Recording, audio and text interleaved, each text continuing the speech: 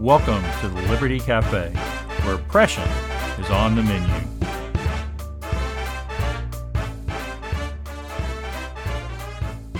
Hi, this is Bill Peacock, and welcome to episode 71 of the Liberty Cafe.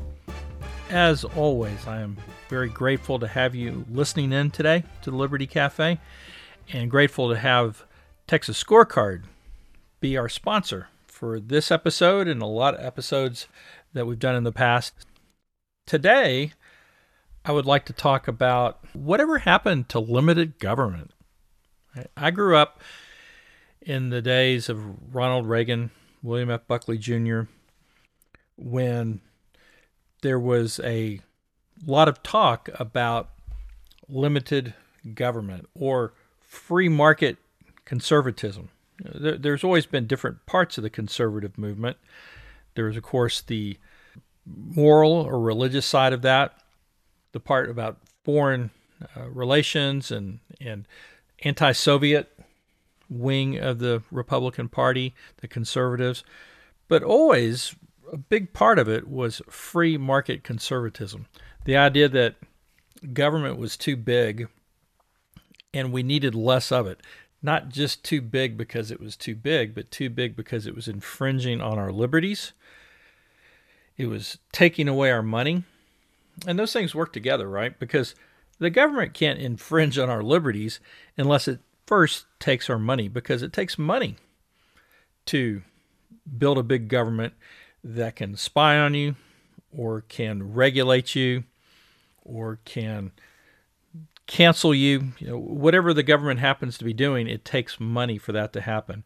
And so while taxes are bad, it's really the part that comes after it that is worse in my mind. And so we need to get rid of them both. But unfortunately, Republicans have never been very good about getting rid of the government side of things. Ronald Reagan was a great president, I think. He's one of the top 5 presidents in the history of the United States. Certainly the best one in my lifetime. Yet he struggled with that as well. Government grew quite a bit while Ronald Reagan was president. To his credit, he was trying to take on the Soviet Union, and he was in a different sort of situation than we are today, although Russia's back, of course, as we all know. But still, it was different. It seemed like the Soviet Union was an existential threat to the survival of the United States. If you were around in the 70s, which I was as a teenager, you can't really compare what's going on today with Russia to what was going on back then with the Soviet Union.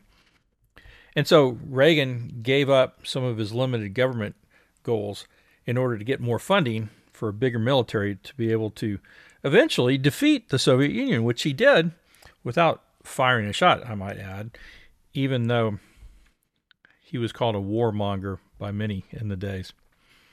So what got me to thinking about this, though, was a recent article I saw in the Wall Street Journal about Walt Disney Company Chief Executive Bob Chapek.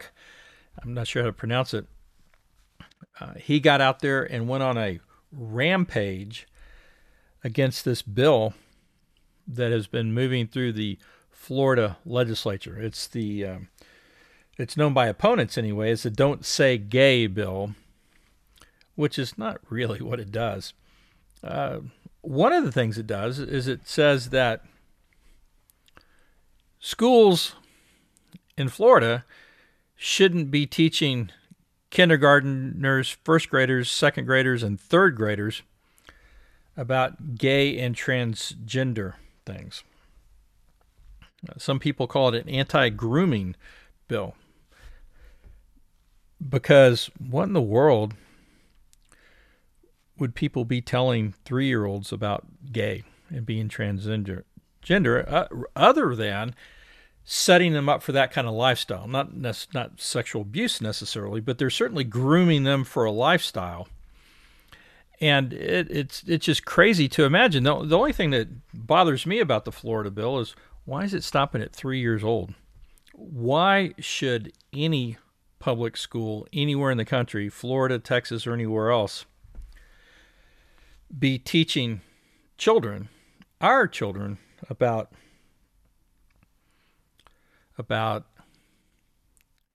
gay, transgender, lesbian, all these kinds of issues.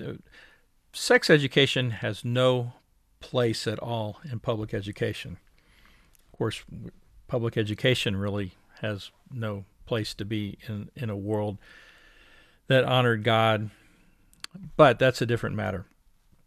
But anyway, so he got into this fight and went out fighting about this, made a big deal because his employees were asking about it and making a fuss about it, when he particularly said the first time that he wasn't going to get involved in politics, and then he went in wholeheartedly. So why is a head of a major corporation weighing in on this? Well, it's the same reason we have head of corporations all over the country weighing in on all kinds of issues that have really nothing to do with their business model. In fact, in the case of Disney, it's actually anti-business model, in the sense that Disney's has always been, until recently, or a little while ago, family-friendly, and still their theme parks thrive, I imagine, off of family visits. So in some ways you could say this issue is anti-Disney, but he's weighing right in. Well, it's because big businesses are so beholden these days to big government that they have to take the party line lest they make their handlers and the folks who are pushing money their way in a lot of different ways, they make them mad, and then they take away the gravy train. Because it's a lot easier for a big business to make money from the government. Because in order to make money from the government, all they have to do is say or do whatever it is the power brokers in government want them to do, whether it's Nancy Pelosi or Chuck Schumer or Greg Abbott here in Texas, whatever it is, right? They do what those people tell them to do, and then they're fine and dandy. They make money. That's a lot easier to do than actually having to go out and please customers. Now, of course, Disney does please customers, but they also make money off of government, as do a lot of these businesses. And so big business has become the best partner, it seems, of big government in pushing this agenda, which has gone beyond. It used to be just an economic thing, but now it's gone to all the social media and cancel culture and all those kind of things, as we just saw recently, where the Babylon Bee was canceled. Its Twitter account was canceled because it gave its Man of the Year award to, I can't remember the guy's name, but he's in the Biden administration, trans whatever, but he's a guy, right? I don't even like to use the word trans man or trans woman, because they're just men and women who are really confused.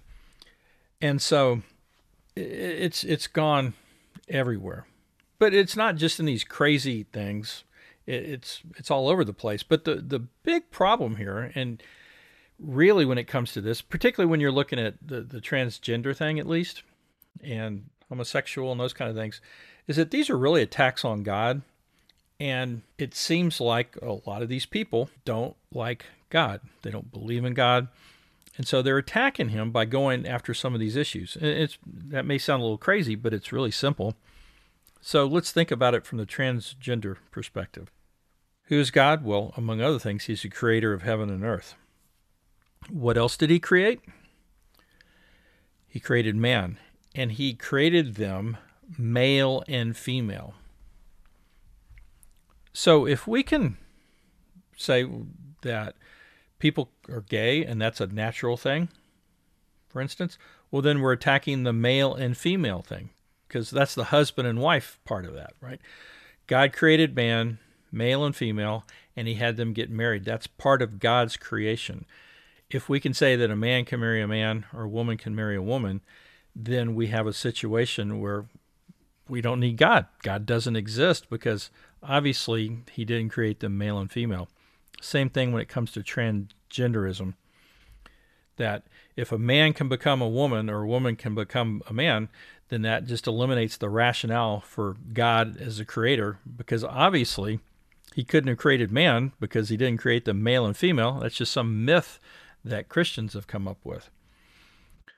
So that's at the bottom of most attacks on, or big business attacks on, the limited government state, right?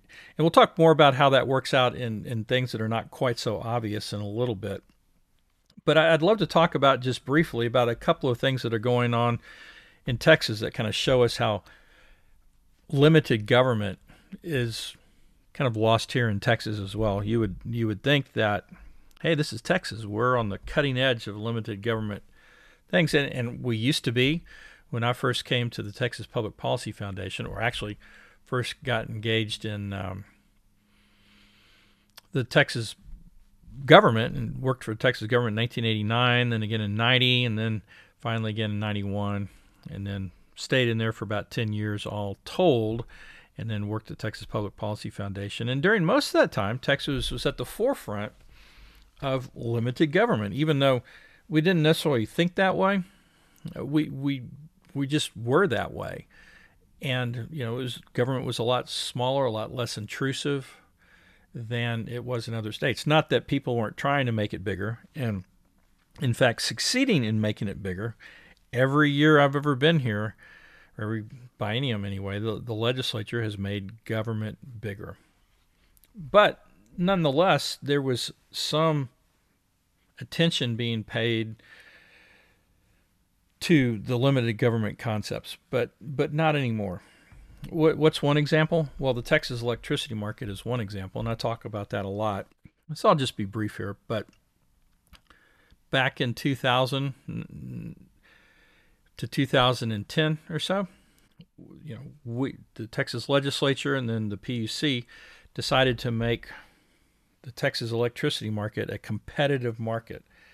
And they did so with a vengeance. I mean, it was amazing what they came up with. This had been going on around the country for some time now. Even liberal California and New York and Maryland and a lot of other states had attempted to make their state electricity markets more competitive, because they all realized there was a problem with the inefficiency of these heavily regulated markets, making electricity more expensive, and they wanted it cheaper for their constituents. But in Texas, we outdid them all, and it was partly the design of the legislature and partly the design of the Texas Public Utility Commission that brought this to pass. It was the most competitive electricity market in the world, and it worked. Who would think, right? Well, we can't let electricity markets be competitive because competition's great, say a lot of Republicans, but they don't really work over here. Maybe in insurance or this or that or the other, but certainly not in electricity. But it did, and it worked that way for a long time until some big electricity generators in particular wanted to make more money than they were making. It was working because some electricity companies were losing money, and they didn't like that. And so they started pushing for subsidies, basically, capacity market. I won't go into the detail, but basically capacity markets and electricity markets pay a company for just hanging around, and they get paid for that in addition to the electricity that they sell. And so that was kind of going along, and it was getting worse. They were doing little things to make it happen, and then, of course, we had the freeze. And once we had the freeze, all bets were off. The PUC abandoned all concepts of a limited competitive market. They came in and raised arbitrarily, without any good reason. Matter of fact, in opposition to how markets work, they raised the price of electricity during the freeze from $2,000 per megawatt hour to $9,000 per megawatt hour. And the Texas legislature, particularly Texas House, and Governor Abbott refused to roll back their decision. So it resulted in a company, it was a transfer, what's the name of the company? I can't remember, but it's the big pipeline company that the CEO is suing Beto right now. And I'm not sure what Beto said.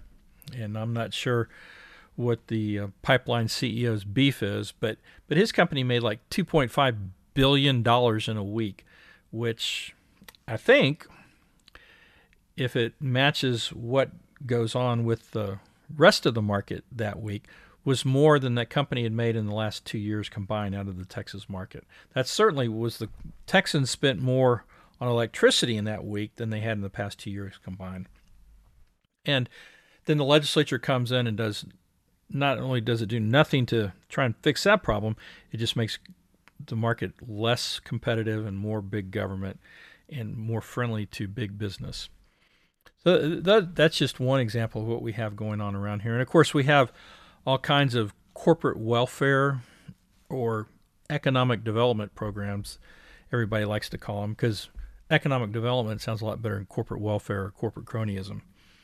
Just one example is, two examples: the Enterprise Fund, Governor Abbott, and to be fair, Perry before him too, has this fund that they can just use to give to any business they want to. They got to meet some criteria, but basically come to Texas, or maybe expand in Texas too, I think, and create so many jobs, and we'll give you taxpayers' money. We're going to take money from taxpayers, poor people, middle-class people, rich people, and we're going to give it to you guys who are all a lot richer than most of us are. And they call it economic development. Same thing with Chapter 312 and 313 subsidies, which are tax abatements. They basically say, hey, move your business over here, and this is at the county and the city level, school district level. They say, move your business into our neighborhood, and we'll cut your property taxes in half for a decade, while everybody else is still paying their regular fair share of property taxes. So I said a little while ago that I would get back to this concept of why all of this big business, corporate cronyism, abandonment of limited government is in many ways an attack on God, even though it's maybe not quite so obvious as it is when it comes to the transgender and gay movement. Because in the Bible, God ordained 3 types of collective governments, and then also our individual government. So all government starts with individual government, which is founded on self-discipline. Right? The famous quote by Benjamin Franklin when he was coming out of the Constitutional Convention, and somebody allegedly asked him, "What kind of government did you give us?" And he said, "A republic, if you can keep it." That implies that citizens have to be self-disciplined.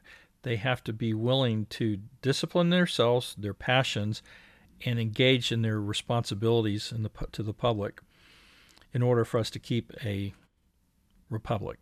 Well, we can see a lot of the problems with self-discipline or lack of self-discipline these days, and that's one of the reasons we're running into the problems we are today. But you get beyond that, and God set up family government, church government, and civil government. And each one is supposed to operate in a separate sphere. And one of the ways we can see how that is set up in the Bible is when we look at Matthew 22:21, where Jesus is being asked whether he should pay taxes, or they should pay taxes or not, and he asked him to give him a coin, a denarii, and he said, "Okay, what's on this denarii? Whose likeness is it?" And they said, "Caesar's." And he says to them, "Render to Caesar the things that are Caesar's, and to God the things that are God's." That's the best way of describing the fact that these governments have different spheres. Family government, right? Let's say children. They owe certain things to their parents, but they don't owe everything to their parents. Some things they owe to God first, above even their parents. Same thing when it comes to the church. Right? The church has limited authority over the people in it. Now, they have significant authority, right? They have the authority to discipline those who are outside of orthodoxy. Of course, the purpose of discipline is to bring them back to orthodoxy and to belief until salvation, right? The church is also supposed to tend to the welfare of the poor and orphans and the widows and things like that. That's its role. But even members of the church have their first affiliation is to God rather than the church, right? And so the church can't overstep its bounds either within its own sphere, or it can't start acting like the civil government, like we saw in the Middle Ages, where the church government was essentially, murdering people just because they didn't believe what the church wanted them to believe. Remember, that wasn't always the case. The Jews, for instance, couldn't kill Jesus. They had to go to the Romans because it was the civil government's job to execute people, not the churches, in that case, the Jews. And then finally, we have the civil government. It too has a sphere that it's supposed to stay in. For instance, you just look at a few places in the Bible, the civil government is God's servant for our good, right? The people in civil government are God's servants for our good. They're supposed to make sure that we are doing well. That means protected. It should also be a terror to bad conduct. They're agents of God's wrath on wrongdoers. So the wrongdoers, particularly in this situation, are people who commit violence against non-wrongdoers, the people who are living upright lives. The government's not supposed to be partial to the poor or defer to the great. They have problems in both of those areas these days, but they should be a righteous judge instead. And then finally, the government should not acquire excess gold or silver. And I think most of us would kind of laugh at that, because I think we're long past the place where the government has gone past the line of getting excess gold or silver. What should that be? I don't know, but I would say we should cut the size of government by about 50%, and then just see if that's good enough, or we can go on from there. I'd suggest we probably could go on from there. Well, so when the civil government, in particular, is what we're talking about today, starts going outside its bounds and doing things that the church government should be doing, or really what we see the biggest problem is doing what the family government should be doing. A lot of people would say, and me included, that the family government is in charge of health, education, and welfare, right? Raise up their kids, they educate them, they keep them healthy and strong, and they take care of their welfare. And then when the parents are old, their kids take care of the parents, right? Now, there's not always going to be family to take care of folks, particularly in this fallen world that we live in today. But that's when charity from individuals and charity from the church come into play. And I was listening to somebody even today talking about how, welfare is not really the government's role, but it's there as the last resort. But what happens when you take that viewpoint is that the last resort becomes the first resort, because the people who hate God and don't believe that he created anything or even exist then start usurping God's authority because they want to be like God. The same problem that Adam and Eve had. That story about Disney, and then thinking about growing up with Ronald Reagan and William F. Buckley leading the way, that's all what got me to thinking about whatever happened to limited government, because I just don't see even Republican leaders in Texas today talking about limited government. So we ought to start this conversation, or keep it alive and keep it going, and call our collective leaders back to limited government and hold them accountable for when they don't do that. All right, well, thank you very much for being with me on episode 71 of the Liberty Cafe, and thanks again to our sponsors at the Liberty Cafe, Texas Scorecard. Thank you for listening to the Liberty Cafe with Bill Peacock. This show is produced by Texas Scorecard. You can learn more about this show and find other shows at texasscorecard.com. Be sure you subscribe and rate this show on whatever platform you listen on. See you next time.